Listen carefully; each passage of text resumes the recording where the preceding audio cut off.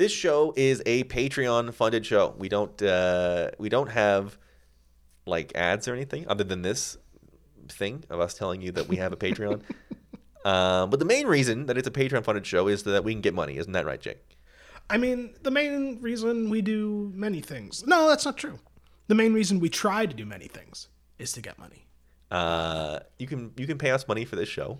Patreon.com/LessThanJays. And hey, while you're there paying us money to do this show, you also get extra shows. $9 tier gets you an extra show every week called Jays of Our Lives, where we go through and we look back at some of the Blue Jays that have stood out throughout our baseball watching lives, and even some that haven't. Guys like Colby Rasmus, guys like Russ Adams, guys like Casey Janssen, Brett Cecil, you name it.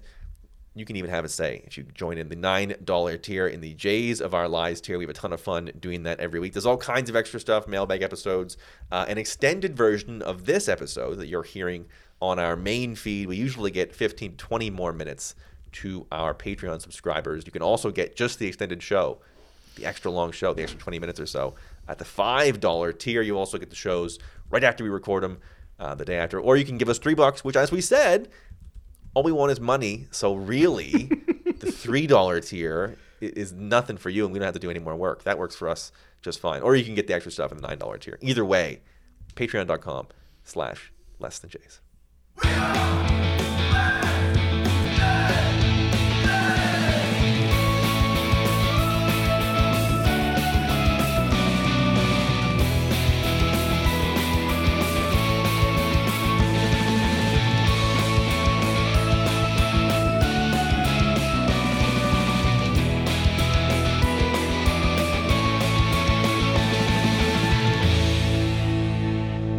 Yes, indeed. Hello and welcome. Thank you for joining us. It is Less Than Jays for another week. Good news edition. It's good baseball, Jake. The Jays doing the thing we told them to do and winning a bunch of games by scoring a bunch of runs. How about that for simple and easy plain stuff? All I can say is that it is finally happening. And that the real team and the real season has begun. As we knew it would when they started playing We knew it would. Listen, I'll say this, Jake. Frankly, I'll do this. A bunch of the things we said would happen are happening. And what I like, our friend James on Twitter pointed out, we've been A+ bang on. We were bang on about Gurriel. Somebody else remembered something we said on this show and posted it online in a positive way. That is a miracle to me. Well, you know, we can't be expected to keep track of all the things we get right. No, that's the thing. In a lot of ways, yes, it is a miracle that somebody remembered something we said in a positive light. On the other hand, we are very good at this, and we're very smart. Danny Jansen for All-Star catcher. Yep. Everyone's got that on their lips. Come on, that was before we even the games were on television. I was saying Danny Jansen's the best catcher in the American League. We have obviously long been Santiago Espinal supporters, and now since before the start. Since the inter squad games before the 2020 shortened season, since the 40-man roster crunch when it was between him and Breivik Valera, we've been on this. We've been at this. We famously agreed with the internet that maybe he should be hitting leadoff. We famously said that was a good idea, and lo and behold,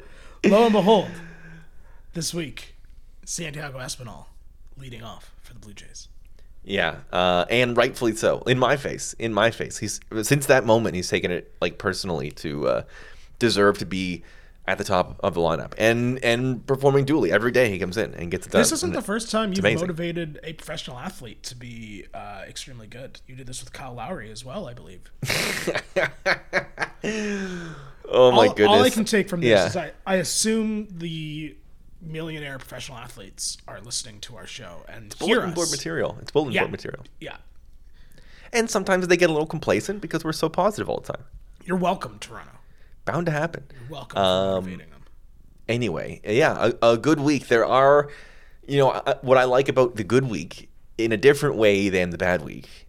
First of all, is that they're winning games. I like that a lot. But the other obvious stuff is like, we talk a lot, and we are obviously transaction coveters. We like our transactions. We're sort of it now is like narrowed down, and the season is long enough. We're basically into June here, obviously. May 30th when we record this, May 31st when it comes out everywhere but Patreon, and going to be June 1st on Wednesday somehow, some way. We've been talking about, what are the transactions going to look like? It's starting to look like we have an idea of what they need. They need a good left-handed bat, and they're going to need at least one left-handed reliever and maybe another reliever who can get some swing and miss out of the bullpen.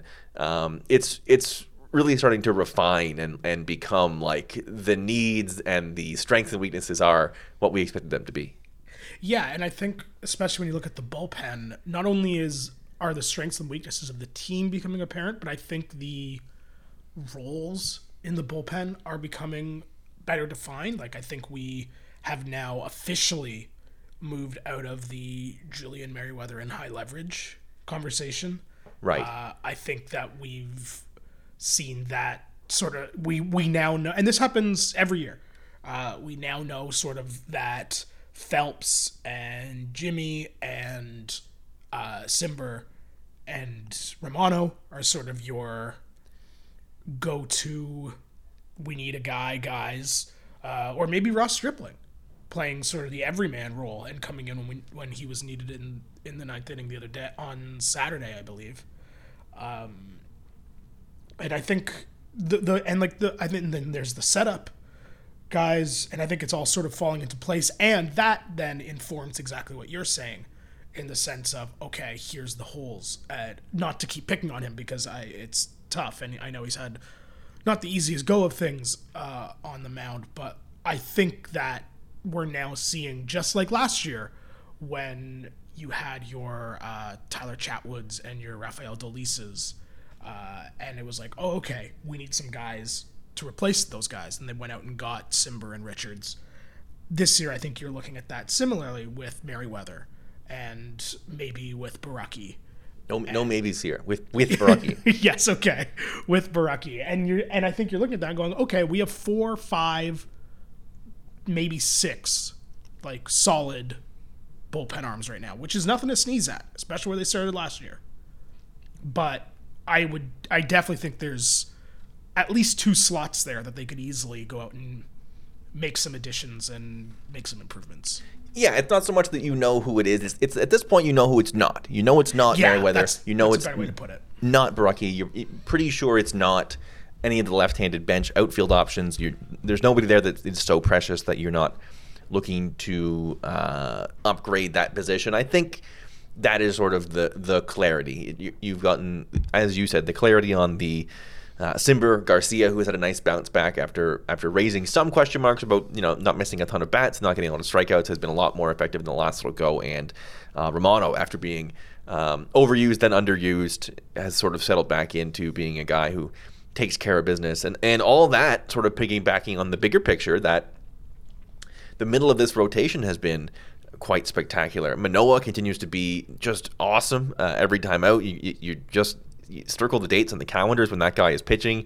Gosman, and continues to be a delight to watch. You're getting Kikuchi, who you're going to get 2 innings in every start where you're like, oh, if this goes undone, it's going to go away undone, but has tiptoed through. And then, boy, we haven't even mentioned Barrios, who is obviously going through it a little bit, and anything you get from Ryu seems like a bonus. So that is part of what makes it's so nice to look at it and say you have to replace Merriweather, who, as you point out, is probably your 6th or 7th bullpen option, and Baraki, who a little bit bigger of a flag as he's your best lefty at the moment. With Meza out, the starting rotation allows you to do that. It allows you to have that depth because, there's the difference between, as we talked before, taking the jump from 86 to 90 and 90 to 96 to 95 is having no holes and having no flaws and having no bad players, and they're well on their way to that. I'm happy to have seen the week, especially in Anaheim, obviously, with the sweep against the Angels, to finally get a sweep under the thing and to win sort of every type of game this week. That certainly is a lot of good trending stuff for my tummy to nibble on.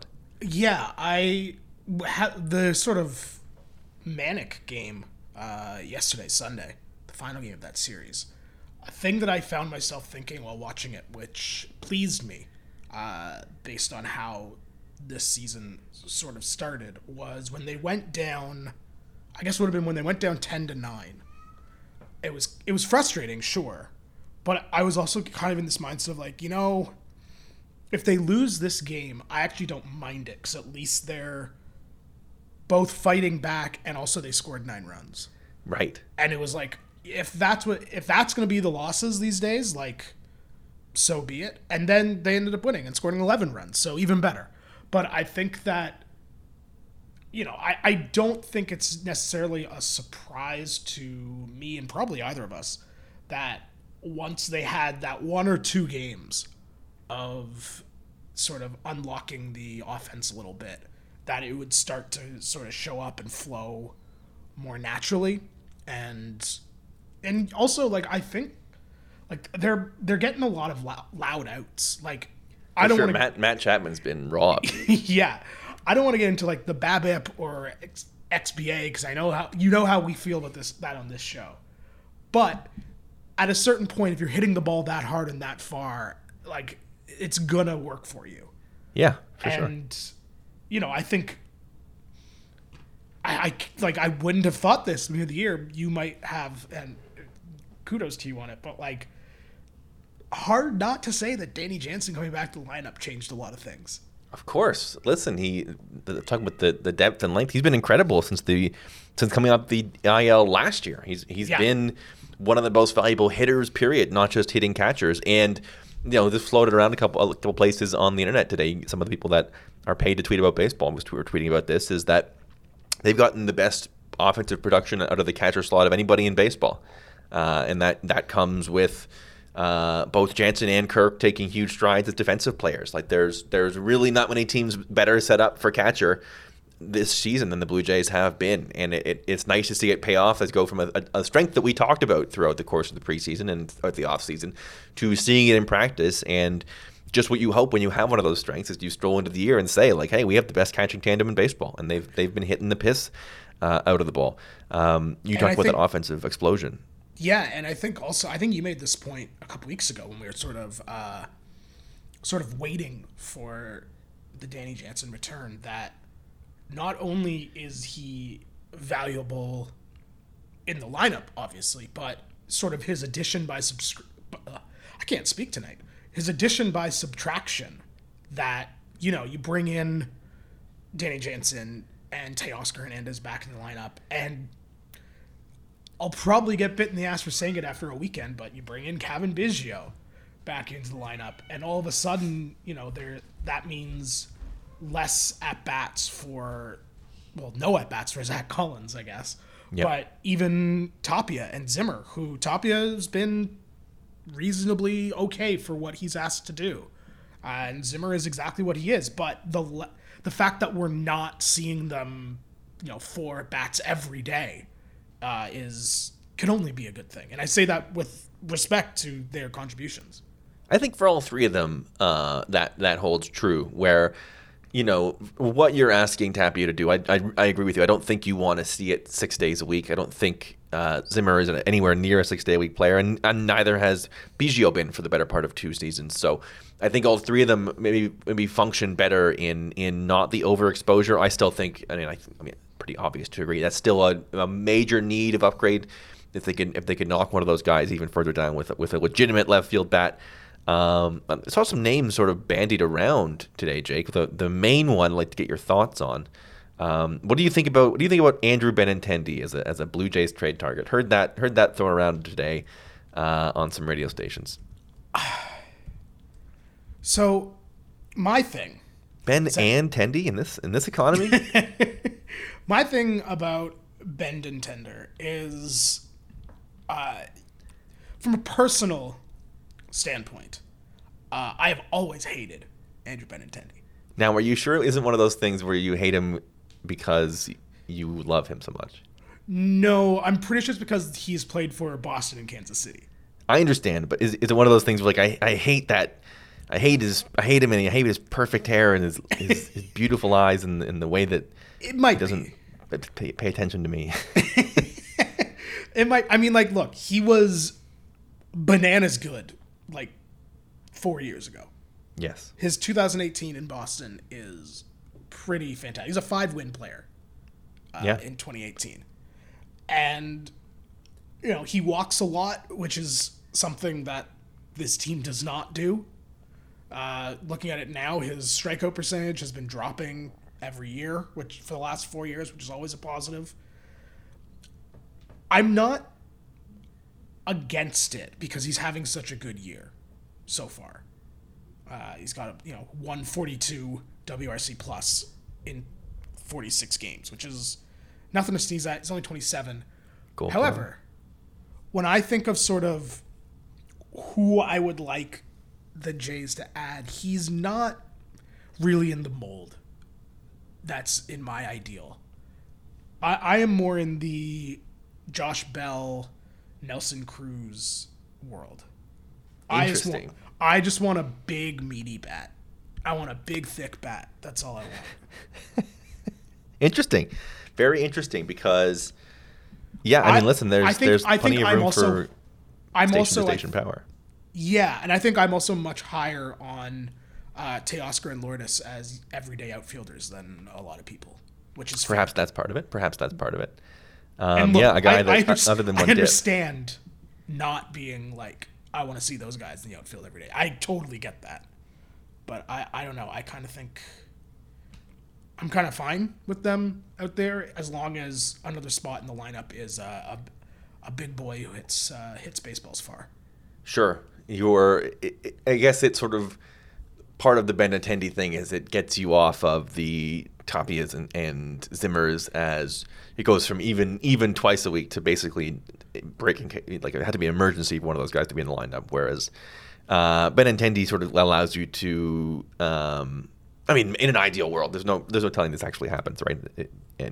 As you say, there's the article. What do you got? On the why the Blue Jays should definitely trade for. Oh, it's Passan. I see. Okay. Yes. Okay. But yeah, I see your point. I do. I don't know. Maybe I think I've been spoiled by the off-season talk of Jose Ramirez and your Freddie Freemans and whatnot. Jose Ramirez, who happens to be basically the best hitter in the American League, by the way. Yes. You knew it was going to happen. Being severely underpaid by his own choice. So, haha. Or he has 50 ribs. Yeah. Yeah. But my brain is like, and I know Josh Bell and Nelson Cruz aren't this, but like, I am so greedy with transactions. My brain I've been scouring the league looking at sort of good players on bad teams. I want like a big name. Right. You're saying the Benintendi doesn't work for you because he's not Juan Soto. It's sort of what you're saying. Kinda, yeah. Fair enough. And listen, I'm not going to sit here and tell you that they shouldn't pedal to the floor and go get Juan Soto. It's what it's all about. Going to do transactions is about getting the capital to go and get that exact thing. Do Diamond Dynasty. Do your franchise mode. Go get the absolute cream of the crop if you're going to go get a left-handed right fielder. Absolutely, and like I don't think Juan Soto's being traded to begin with, but if he were, it'd be nuts. It'd be crazy. But on the same team, I do think Josh Bell is, and I think that Josh Bell fits really well on the team. And hey, if you want to tell me that they're going to go get Benintendi and Josh Bell, wonderful. Yeah, it's a possibility. Josh Bell, I remember from the Pirates. Josh Bell is you're talking about a big meaty guy. Josh Bell is a big meaty guy, 6'4", 261, currently playing for the Washington Nationals, where he has 4 home runs, 8 ribs. Also a guy, as you said, takes his walks. The OBP is always high above the average. The OPS plus, the WRC plus, always a high positive guy. Yeah, I'm with you. I'm with you for a real backup first baseman. The whole cycling through Lourdes, who I don't hate there. Biggio, you'd like to have that solved with a guy that is just like there to mash and play first. I'm totally with that vibe as well, and I agree with you that there's no reason to not get both. There's really no reason to have any bench spots where you're like, if we get anything else, it's a positive. I think if you want to really be aggressive and you really want to push, you have every bench spot as optimized as you possibly can have it. Yeah, and I think I know we're too early here. It's May 30th, but maybe we're not too early actually. We're not. June next week. We're getting there. It's time to like June and July is moving time where it's like, okay, what's the positioning for the we're putting it all together stretch? I'm going to throw out 2 trade possibilities for you, both of which I have had thoughts of in the last week and a bit. One I know is not going to happen, but that's okay because that's what this discussion is for. So the one that's not going to happen, because I don't see how either team would be okay with it. But the one that's not going to happen is Xander Bogaerts. Oh, to the Jays? Yes. No. Oh boy. Okay. You threw me off there. Play the Marcus Semien role. Sure. Yeah, 2021 Marcus Semien. Marcus Semien 2022. Yeah, yes. I don't see an intra-division trade happening between the Red Sox and Blue Jays, though. The other one I'm thinking of is more realistic and sort of speaks to some of the struggles I think we haven't gotten to yet, but we're going to today. And that is a trade with the lowly Cincinnati Reds. And it's bringing Etobicoke native Joey Votto home. And also maybe Luis Castillo along with him. I mean, sure. I get the feeling that Joey Votto was content to like spend the year looking around and saying goodbye. I don't know. I feel like he wants it. Doesn't it? You only have so many chances to chase that ring. I know. I just I don't get the feeling that Joey Votto's vibe this year is I need to win a World Series this year. You know what I mean? Well, then, frankly, he's a coward. He should want to play for the Toronto Blue Jays. I seem more convinced that he does want to than I ever have before. Joey's still underwater pretty heavy this year, but listen, I'm never going to say no to Joey Votto. I'm never going to say no to Etobicoke zone. And then I love my favorite part about this is the Luis Castillo as the throw-in. Yeah, just toss in the young, very good pitcher. I mean, yeah. I just think that's always great. It's always like the war chest move is to go get Votto. It's old broken Joey Votto. Yeah, 40-year-old Joey Votto's not the throw-in. Luis Castillo is the throw-in for you, convincing them to give you the last 2 years of. On a more serious note, my question, an actual question for you, not that bullshit. Sure. Are you concerned about Jose Barrios? Okay. Speaking of trades, and should they be looking to trade Barrios, but should they be looking for another starting pitcher? This is tough because even if you do trust Barrios, even if you have faith in Barrios, it wouldn't take more than a week to have your faith in Ryu questioned. It wouldn't take more than a week to have your faith in Kikuchi really questioned. So I do think there is an opening here for them to just get another insurance guy that if you're unsure about anybody, doesn't even have to specifically be Barrios, if you're unsure at all about any of these 5 guys, that you go out and bolster that and figure it out later in terms of who starts when, and you can say, hey, we're going to do 6 men, or we're going to manage our load down here at the end because we're thinking bigger picture. There is definitely an avenue because again, one injury to Gausman or Manoah, or again a bad week from Ryu, a bad week from Kikuchi, another bad week from Barrios, who has been concerning. Gets you into that like picking up the phone phase. So I guess the long way to say this is I am a little bit concerned about Barrios, only because and I'm an amateur when I look at StatCast, when I look at sort of bigger things, at what he's throwing when and where he's throwing it and why he's throwing it, and the run values that come off of those things. I'm not a deep dive expert. I don't go too deep into it, but I try to look at it. Especially before the season, I was doing my homework on all the players, and he was the one guy where it was like. Not that it was a house of cards or anything, but it wasn't the easy answer for Gausman, where it's like, oh, he overpowers with this great 2-pitch mix, and it wasn't the Manoah thing where it's like everything, the things all break 3 different ways and they all come out of the same thing. It's like that big curve slurve thing, and the fastball is like not spectacular. So when his fastball is not being worked off of properly, or guys aren't scared of it or off balance on it, it gets him into trouble. And it is sort of confusing and can look pretty bad. He's given up a ton of contact and is not missing a ton of bats this year. So the peripherals on it do sort of paint a picture of a guy that you would be worried about. So that's a long way to say, yeah, sort of. I guess I sort of am a little bit worried about him.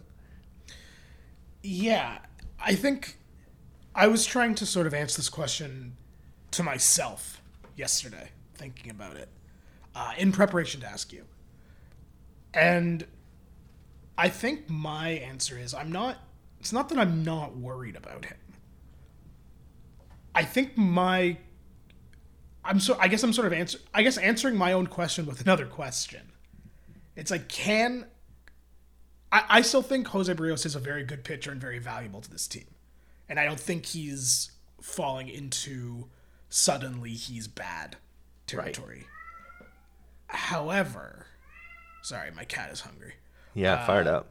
However, I do wonder, it makes me think about, like, can a team win a World Series without a bona fide ace? And I think you can argue that Alek Manoah or Kevin Gausman are those guys easily. Right. And I'm here for that conversation. But then I guess the conversation shifts to and I know it's like, it's not my money, so who cares? Which is also a fair answer to this. But like, then it's like, do you want your number 3 guy making $172 million or whatever he's making? Yeah, that's easier to stomach when your number 1 guy is making the renewable minimum, like Manoah would. Right, that's fair. That's a fair point. But then, you have Gausman at a really reasonable number. But Manoah's not always going to be making that money. For sure, and you are tied to Barrios for a while, one way or the other. It goes back to the question from the beginning of the year about people's main concern about Barrios is that he's more of a number 3 than a number 1. It's sort of the big picture his doubters really have for him. And I guess my optimistic answer to that is, if you can make him the number 3, then you are actually right where you need to be. But they are, as you said, they bet big. They believe in him big time. They put the money where the mouth is on him, and he is a guy that they have staked their claim to, maybe more so even than Gausman. So yeah, I think that's fair to say, Jake. And I think if another couple weeks of this, I think that'll get a little bit louder. It's just enough where you get in danger of relitigating how you feel about him every time he comes out, and you're sort of praying for a good start every time he comes out, and if he gives up some hard contact but has a good outing overall, you sort of doesn't, does that count? You get really questionable. Yeah, you don't want to overthink it, but it would be nice of him to come out and have 2 weeks in a row where he's done even what Kikuchi did in May, where you're like, okay, we're set. We figured out what we need to do right and what we were doing wrong, and we wait for the next adjustment to counter. Yeah, I guess I worry about and I don't mean this as negatively as it sounds, and I don't to either guy, but I do worry about. I'm regretting saying this before I even say it. I worry about an R.A. Dickey situation. Okay. Where you sort of, not obviously different pitchers, different situations entirely, but you sort of bet on these guys being there for you when you absolutely need them, and then it doesn't happen. Gotcha. And I just think I don't think they'll do this, but I can see how it would be hard to not look at your almost $200 million guy and be like, getting there, and then it's bad. And I'm getting way ahead of myself, but it just concerns me. Fair enough. You'll have Ryu off the books by then, and you'll have that's a lot of maneuvering in between here and there. I was thinking even more just this in September. Oh, yeah, we'll see. Yeah, we'll see. They're tied to this long term, so we will see. Anyway, that's sort of a nice overarching. We managed to take the best week of the year there and fill it with worry. So we did our job. But I think no one wants to hear us just sit here and be like this. Saying just things are great is boring. Right. Let's pick at those scabs. I'm with you. Yeah. Okay, we're gonna take a quick break. We come back. Some dad stuff, I think. Russell Martin stuff. Talk about influencing, Jake. Get something to pick on there in a minute. And the general catch-up around the corner after this.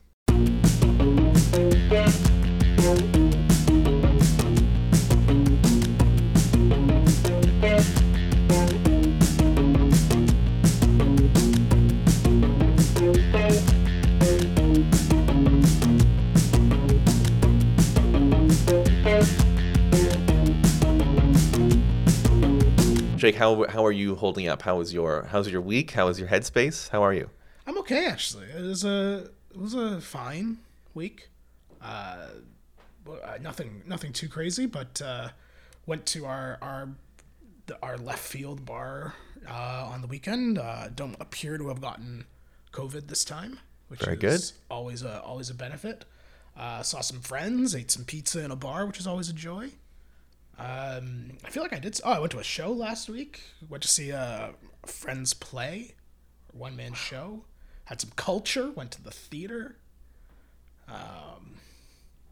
It's nice out finally. We got more yard work done by the yard dad. That is my wife. Yeah, I got all the details about that. She's mad at me because I said we for yard work. Now she's holding her bucket of water. That is her water bottle and glaring at me. But yeah, the front looks great. It does, yeah. I did a lot of really hard work out there. Everyone's mad at me now. I know the truth. That's what matters. Yeah, but no, things are good. Things are all right. I'm feeling okay. I like that it started off with not much, and then you described a very rich week of culture there. You sort of hit all the trappings. You saw a show, you saw a play, you went to a brewery, you ate pizza, you were outside. Holy, riding the streetcar, ringing the bell, seeing people. Clang, clang, clang goes the trolley, etc. Wow, downtown life. Gee whiz. Downtown living. In the city, living DTL. it up. Clicking your heels. Unbelievable. You know how it is. I do. I remember quite well how it is. How are you? How is the boy? So it was a very challenging mental health week, I would say, is how it was on this end. I want to give a shout out quickly first, as I often do before I do these little life check-in segments. As you noticed, we put in the sports at the beginning now, so that you can get that satiation, and we can then be used to talking to each other and sort of get a little deeper. And I hope this comes through. But as I've often said about this show, and the sort of mini meltdown I had on Two Coffees 2 weeks ago, talking about this show, especially on the Patreon, where I left in a lot more, some deep stuff, some dark stuff. It can be challenging to be a parent. That's obviously a very understatement, but it's also challenging to sort of try to be navigating the things that we're doing and doing these things that we do for fun, and this podcast that we do for fun. And part of the reason that I continue to do them, and part of the reason that no matter what we say in the sports thing, and you know, we joked a minute ago about how we are influencing sports takes and getting no credit for it sometimes, jokingly. The thing without fail that people are messaging me about, and I said this maybe half in jest a minute ago as well, but people reach out when they compliment this show, they'd reach out and they DM me and they tell me about themselves, and we connect in that way. The continued support for people listening to the Zoobs as a Dad segment and saying that they appreciate some of the things that I'm saying about the challenges I'm going through. They said it's really resonating. So that is, in that spirit, I'm going to attempt to unpack sort of my weekend. If that makes sense to you, Jake? That does, yes. Because I was in a mood we talked briefly. We recorded a Jays of Our Lives, and I'm sure there was I don't want to do detachment. Not detachment. There was a real defeat in my voice, I'm sure, when we talked. Yes, I think that's a good adjective for it. Yeah. So something that obviously I was talking about this in a DM from a fan of the podcast who reached out and said that they have an older kid now, but they are brought back to the mental challenge of the 6 weekend when they hear me talk about it. And just sort of talking about, I remember very distinctly you asking me 7 or 8 weeks ago if I was ready or if I felt prepared. And I was like, well, I guess you really can't. There's things you can't prepare for. And we were talking about if I could even have prepared myself for what I'm currently facing in terms of I guess the thing I didn't expect is you expect to have your patience tested, you expect to have your routines disrupted, you expect to have your tolerance for things tested and all that sort of stuff. And that hasn't been an issue for me.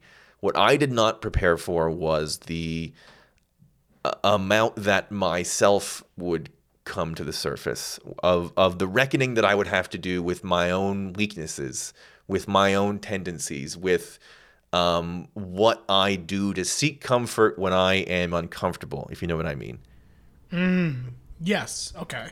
The where do I disappear to when I'm in a terrible mood? What kind of person do I become when I've had a week where a bunch of stuff didn't go my way? That sort of thing, right? How do I react? How do I, when situations are foisted upon me? I was not prepared for that to have such a dramatic reckoning of like, I don't get to be like, I don't want to do this today. You know what I mean? That's not on the table. That's not how it works. That's not what I am in for right now. And listen, everybody's told me that this obviously, this, as with everything that we're going through right now, 6 weeks is a very difficult time. He is once again bad at sleeping because his life is once again completely changed. He's leveling up again. His head is exploding. His head grew again. Oh yeah, basically every 2 weeks his head is going to like absolutely massively jump, and he's starting to get on the cusp of like he's going to have a sleep routine. He's gonna have nap times. He's really starting to like not come alive, but he's sort of getting out of like the absolute newborn drowsy phase and into like a little exploring, growing thing. And it's remarkable and it's incredible and it's incredible to watch, but it also means that like going to sleep and being woken from sleep are really jarring for him.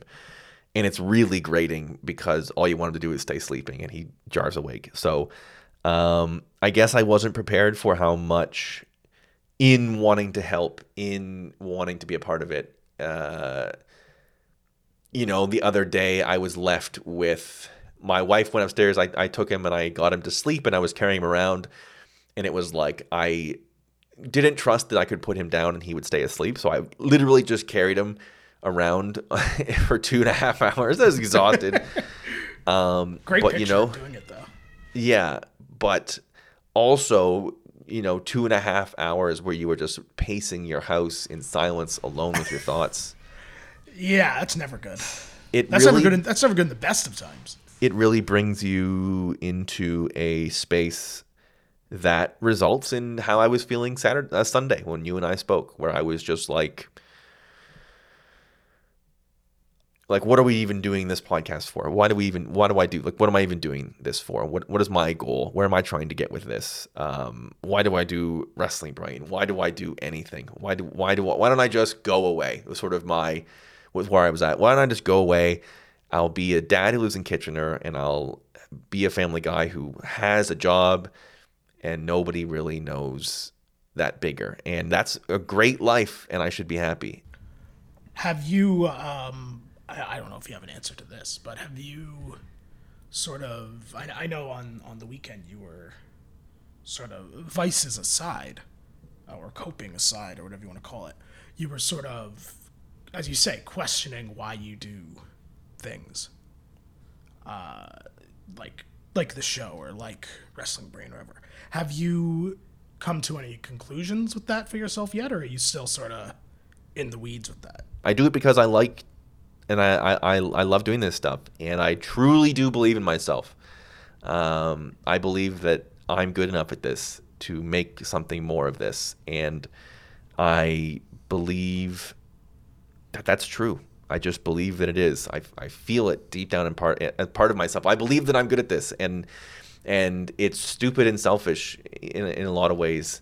But I also I've joked about it twice already in this show about sometimes we get things right and nobody shouts it out, and that's totally fine and funny. But I believe that we're here getting things right, and that we are here under a veneer. Obviously we get things horribly wrong sometimes, and we come off way off sometimes, but I also believe that the show provides something, and that it's fun for people, and that we, in segments like this, for example, give them that they don't get from other people, that they listen to other shows and like the hosts but don't know them in the way that our fans and the people that like this show know us. And I have a lot of pride in that.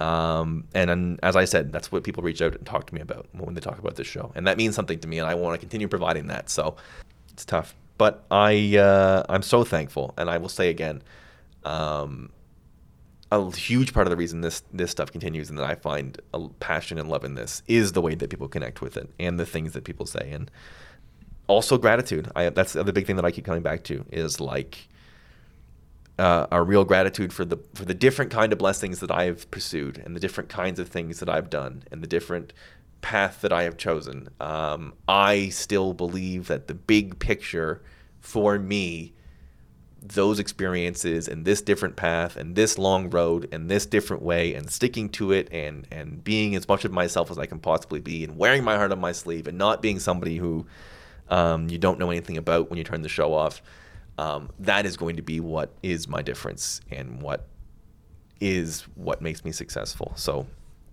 that's the part of it that I hold on to. Yeah, well said.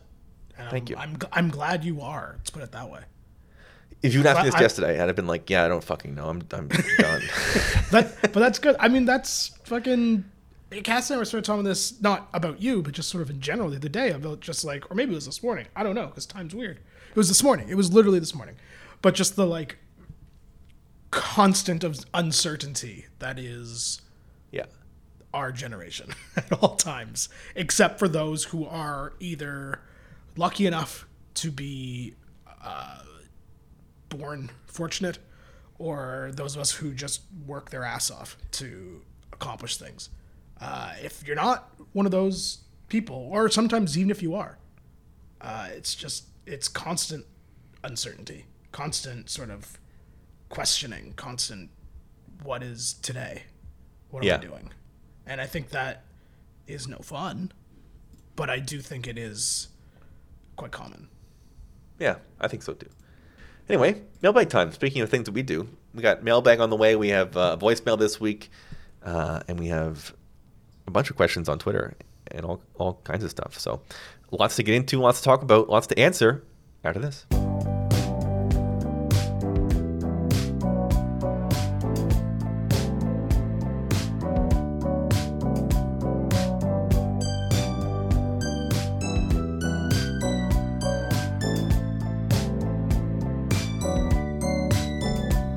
All right, Jake, we open things up with the voicemail mailbag. Again, the lowest standards in Blue Jays podcasting. Nobody will vet you less than we will. You say it, we'll play it. You say it, we'll play it. You dial the phone number 833-714-7774. It's getting on the air. Unless it's like, homophobic, transphobic, anything like that. And then we will never play it. And we will use your phone number that we can see to get you in trouble if we can. All right. First call. Hey, guys. It's Chris. Just wanted to know if you think Danny Jansen's going to start in the All-Star game or if he'll just come first off the bench. Thanks. So, unfortunately, not going to start because of the injury. If he were not injured, I think it's a no-doubter. Hilariously enough, Jake, you say what you will, Jake, but if the All-Star game was today, your Jays representatives, you got to go Jansen and Espinal, no? I mean, we talked at the beginning of the year, sort of picking who we thought, how many All-Stars they would have. And Patreon numbers can run the tape. I have Danny Jansen going to the All-Star game since day one. Oh, I know. But we were counting them. And now it looks like, of the pitchers, it's going to be Jordan Romano. Right. If it's anybody. Well, I mean, Gosman and I keep forgetting about Gosman somehow. It's so weird. I don't know why. But it's not, who we sort of expected. You go through the list, and obviously, MLB does fan vote, do they not? They do. So you go through vote. So you assume that Vlad will get votes. I think Vlad goes to the All-Star game for the next little bit unless he is hurt for the entire first half of the season. Yeah, but then, Espinal is currently the 5th best hitting second baseman in the American League, going by batting average. And by OPS, he's 6th. He's a top 5 guy, which is crazy. And Danny Jansen, obviously there's some sort of not qualifying issues, but the fact too that bad. he was hurt for a month probably takes him out of the starting conversation. But there's not that many good catchers, is the thing. And Yeah.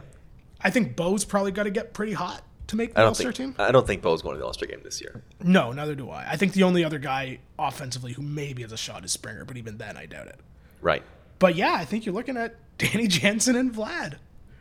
Jansen, Vlad, Romano, I think Osman, Espinal should make it, but I don't think he will. Alec Manoah, by the way, sitting on a sub-2 ERA. Just want to get that on. I said out loud. 1.77. Crazy talk. It's all crazy, the fact that 2 of the 5, if there's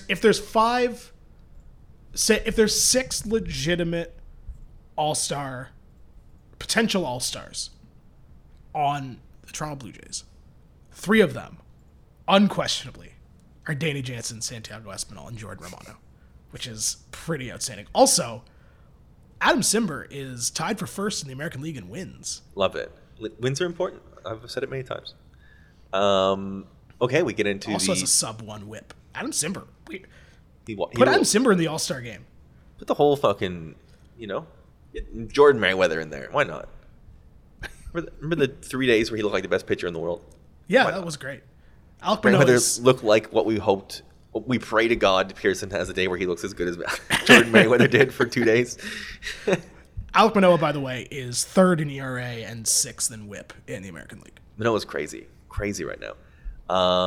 We go to the Twitter mailbag at Less Than Jays. You can put it in there. You can put it in there any way you like it, baby. Blackcomb Terry. I just listened to the Sportsfeld Brett Laurie series. Who will be on your team of Brett Laurie All-Stars? Players that got your hopes the highest and had underwhelming careers, Terry adds. Essentially, that was a 4-part Jays of Our Lives. Yes, it was. The Brett Laurie All-Stars, guys that got your hopes up high and then had underwhelming careers, which is basically, listen, if that's the tagline, if you're interested in this answer, Jays of Our Lives on our Patreon is just for you. We just did Colby Rasmussen. I would have him on here for sure. I think your Brett Laurie All-Stars, obviously Brett Laurie starts. Who else we got on here, Jake? I'm going to spoil an upcoming Jays of Our Lives because I did not realize that in terms of unsung potential, guys who never lived up to it, because I didn't realize he had this potential or this start to his career. I won't go into the details of it because I'll save it for the Patreon episode. Suffice to say, Russ Adams belongs on the list. Right. So I think you go. Your outfield is probably Snyder, Rasmus, and then I don't even know who your other outfielder is. They had a lot of guys like that. I would put Snyder and Rasmus in there for sure. Basically everyone from like 2006 to 2011. Yeah. Your infield, Laurie, Russ Adams for sure. Devin Travis, I would have at second base. There was nobody I was repeatedly ready for a great career for than Devin Travis. I think you could look at guys like Anthony Alford. Anthony Alford, really that's good. a beautiful. There's your outfield. Yeah, outfield is definitely Alford, Rasmus, Snyder, Laurie, Russ Adams, Devin Travis. Boy, I hope it's not Rowdy Tellez. It seems like Tellez is raking for the Brewers, which I'd love to see. Who was the pasty white first baseman that was in the deal?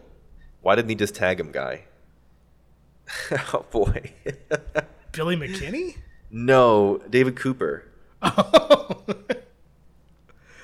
And then, boy, you could name. There's about 1,000 catchers you could put on this list. Yeah.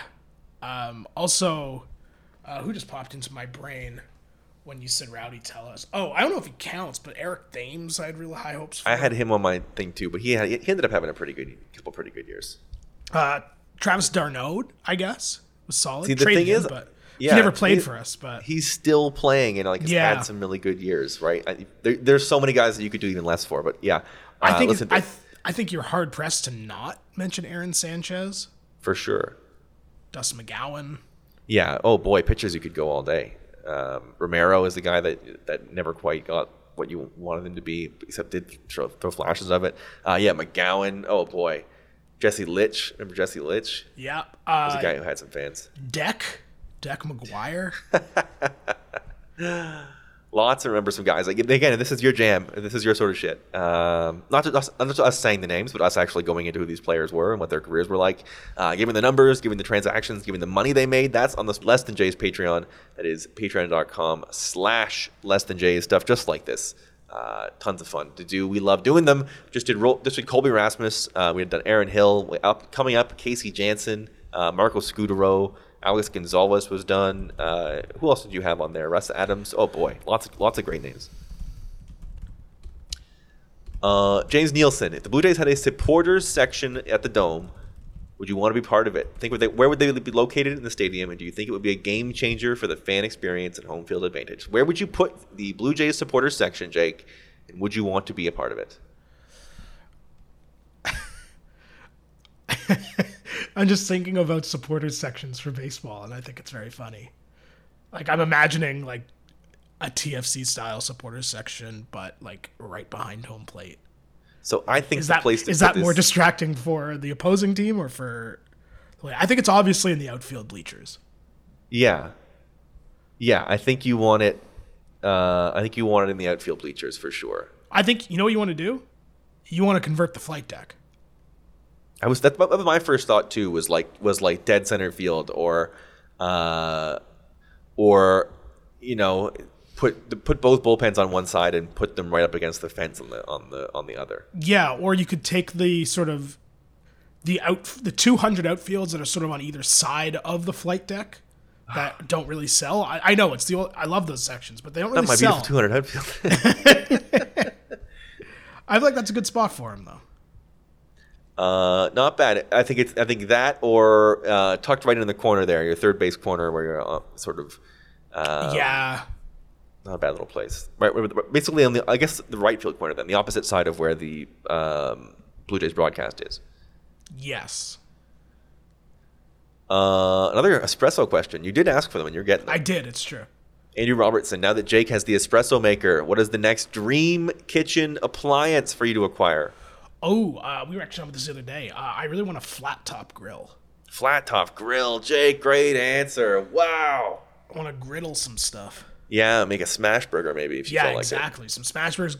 Just do like the diner style and just crack some fucking eggs on there. You say make a big fucking breakfast? Oh, yeah. See what happens. Just throw some eggs on there and you just flip them and you're done. Flat iron grill. Jake, I think I'm going to have to get a flat iron grill. Yeah, I think that's next. We need to get a kitchen. Our kitchen in our new place is quite big, but it's one of those sort of awkward layouts where like it's just kind of a big room without a ton of cut. So we need we need to get like a kitchen island, and I think once I get that, then the flat top is after that because I need somewhere to put it. Yeah. I love that. I love that a lot. That flat top. That sounds like a great idea. I want one immediately. I always loved when I was visited someone or was at a place, a cottage, for example, that where the person had like a griddle. And I never had a griddle in my own. I lived with people who had griddles or hung out at places with people who had griddles, but never had my own griddle. I'm jonesing. You got me jonesing. Everyone needs a griddle. Sounds like it. Sounds like I fucking need a flat top. Maybe one made of gold, even a golden griddle, if you will. Stop. That is it. That's it for the mailbag, Jake. You believe it? I don't. You don't believe that? Well, believe it, buddy. I'm impressed. That's it for the mailbag. We'll be back. We're going to close this motherfucker out. We're going to figure out how on this side.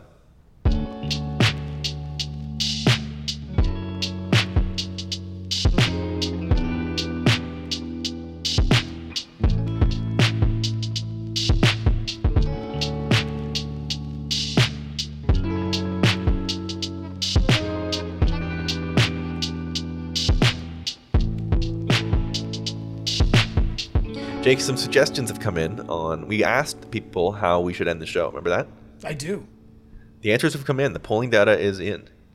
I'll throw some ideas at you, and you can tell me what you think so far. Okay? Okay. Terry Phillips emails us at lessthanjays@gmail.com and says some possible titles to different show segments for this week.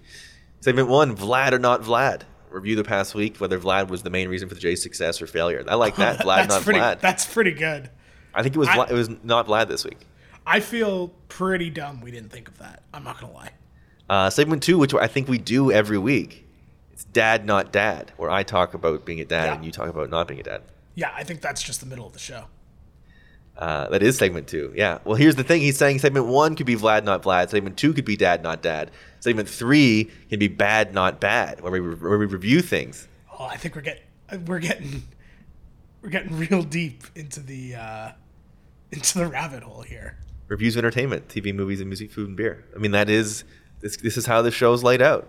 Other possibilities, starting to run out of the joke here, but still getting some buckets up.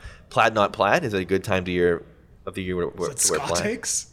Yeah. Fad, not fad. Whether a hot or cold streak, and determine whether it'll last or is temporary. Are these things people have sent in, or is this just you coming up with This stuff? is just one guy. This is just Terry going off. Okay. Rad, not rad. Wrap up the show talking about something from your childhood. Looking back on it, if it was rad or not rad. Wow. So there's some really good shit in there. I'm not gonna lie to you. I mean, we're definitely more work in theming the segments than we have. That's awesome. I'm not going to say we're not going to steal some of that, possibly under a different name. Listen, Dad Not Dad is for sure the second segment of the show now. Absolutely, no question. Boy, another one. Jay on Twitter suggests a new spin on Take This to Your Grave. Instead of doling out the takes, we nominate and laugh at the hottest baseball Blue Jays food take on Twitter of the week. What do you think of that? I like that a lot, actually. I have to. Well, I'm two minds of that. Okay. The default part of my brain is like, yeah. Yeah. There's another part of my brain that's like, do I need to be a 33-year-old guy on a podcast making fun of other people's takes? So yeah, let me tell you where my mind immediately goes to is I don't want to be the one who finds the takes. That's for sure. Yeah, that's a great point. I'm not looking to spend my time waiting to find the worst take I can find. It's pretty much the last thing I want to do. Yeah, I've actively pared down what I see on Twitter over the last couple months. Anything you liked out of that suggestions and segments? I like that. I mean, Vlad Not Vlad is great. We also have last week reverse mailbag, Jake. Reverse mailbag's a good one. We asked people. We got a Patreon note. We got Patreon notes. We got all kinds of stuff. We asked people talk about getting the feedback. We got all kinds of people thinking about all kinds of stuff here, coming up with great things. What's your best hot dog? I'm a basic asshole when it comes to hot dogs. I won't lie. I have always been since I was a kid. My go-to hot dog is just yellow mustard and hot sauce. Oh, baby. Nothing else. Preferably Frank's. There was a hot dog. My wife's giving me a weird look, which is strange, knowing what her go-to hot dog is. But we won't get into that. There was a hot dog cart on King Street. King and John, I want to say. That I used to go to a lot as a kid outside before baseball games. Now it's been taken over by I don't want to say it's like a corporate hot dog cart, because that's not what it is, but it's not the same. Something like that. It's not just some guy. Right. And every day I went to a Jays game. It was a hot dog with yellow mustard and Frank's hot sauce, and it was plain and it was delicious. Love it. I'm also a big Chicago dog guy. So I can't wait to be frank with you, Jake. I can't wait to be in this situation again, because I think my tastes have changed so rapidly in the last. I've officially become an old man dad, and the things that I want on my hot dog to me right now are different than I would have wanted at any other point in my life. You understand what I'm saying? I do. I will say I'm becoming more amenable to more toppings as I get older. I agree. In that, I think this first answer from Peri Peri Pie, when I look at the answers that were sent in to us, this is the closest one to what I currently, at this moment, in the past, different. I've had in the past, I'd be sitting here saying, I need bacon bits, I need the corn relish, I need, spicy this and that. I think Peri Peri Pie off the gate here has as close to what I would answer to this question. Right? Bratwurst with grilled onions, sauerkraut, and mustard. Oh, baby. Ooh. That sounds I've never been a big brat guy. I won't lie. That sounds so good. Oh my god. I used to be a big Italian sausage from the cart guy until heartburn made that no longer possible. Sauerkraut. My answer has to have sauerkraut on it at this point in my life. It has to have sauerkraut and mustard on it. Really? I can't eat. Has to. Is that just you just want a Reuben, but you just want to make it hot dog? It's the Reuben influence that It's so good. It's just so good. Steve Birney, reverse mailbag answer. My go-to from downtown carts was always the Italian sausage. I considered a big win if the carts had the grated cheese. Dream topping was almost never, but found grilled onions. Yeah, if you get grilled onions, if you get grilled or crispy onions, they got to get it on. They got to get on there. Yeah, agreed. Peter Shepard, with everything on the table, I'm going a little mayo and ketchup, and then chili and cheese with diced raw onions. Classic campfire ketchup, onions, and then some chips. Yep, big time. Big time move with the chips. When I was a kid, I always really liked the idea of chili dogs because that's what Sonic the Hedgehog's favorite food is, of course. Right. So that was what I wanted to eat. I'm just not like. I love chili and I love hot dogs. I'm not crazy about chili dogs. I won't lie. Gotcha. Yeah. Boy, chili and cheese. I mean, that's a great pick. Scott Mallon, mayo, ketchup, hot sauce, green olives, those shitty crunchy bacon bits that every cart has outside the dome. Shitty crunchy bacon bits are key. Yes. Mayo, ketchup, and hot sauce is a lot of condiment, my friend. Hey, I'm always, as someone who was once told by both my wife and former roommates that I put a quote unrealistic amount of sauce on my sandwiches and burgers. I hear you, Scott. I will say, never had green olives on a hot dog in my life, but I would try it. Green olives are great. Green olives are a great topping. You mentioned the all I'm doing is making a Reuben thing. I remember at Subway at a certain point, I had realized that I was just like turning my sub into nachos subconsciously. I was like cheese, lettuce, black olives, hot sauce, jalapenos. I was like, wait a minute. The thing about ordering Subway is that at this point in my life, I've just accepted that when it says what toppings you like, my answer is all. Just put them all on the sandwich. It's true. Is that a nacho? Who's to say? Andrew Robertson, the Dream Jog, chorizo, brioche bun, melted Gouda lining the bun. Oh boy, we got a Michelin star. Sauerkraut, nice smoky barbecue sauce, touched with crispy onions. Okay, so I'm seeing the level of taste people are bringing here. Seeing a lot of crispy onions, a lot of grilled onions. Hey, everybody wants onions. Our listeners are classy, smart people, is what I always say. Brioche bun, melted Gouda. Boy, I will say, as someone who now buys brioche hamburger buns from the grocery store, brioche buns are fantastic. Yeah. Robbie, basic. They're saying beef hot dog, ketchup, mustard, relish, white onions. Bang. I don't hate it, man. No, it's a classic. The thing I like about hot dogs and actually hamburgers as well, the whole like smash burger revolution, I appreciate because it's just like saying, you know what, the best burger is just some meat and onions and sauce and cheese and you're done. Yep, agreed. I appreciate it.